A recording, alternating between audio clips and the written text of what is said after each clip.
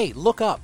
Earth has a new moon. I'm Christian Chase. Here's what's trending. Astronomers confirmed today Earth really has a second moon, but don't expect it to brighten the night sky. It's about the size of a car.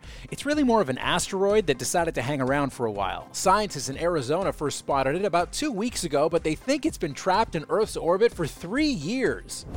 Eat your greens, dudes. A new study in the Journal of the American Medical Association says junk food like burgers, fried stuff, and high sugar treats causes sperm counts to plunge, even in otherwise healthy guys. They think a Western diet is to blame for an alarming drop in sperm count over the last couple of decades, falling on average by as much as 60%. That Whitney Houston hologram tour opened last night in England, and some fans walked away feeling thoroughly creeped out. The show features a live band and dancers along with a hologram Whitney singing all of her greatest hits from beyond the grave.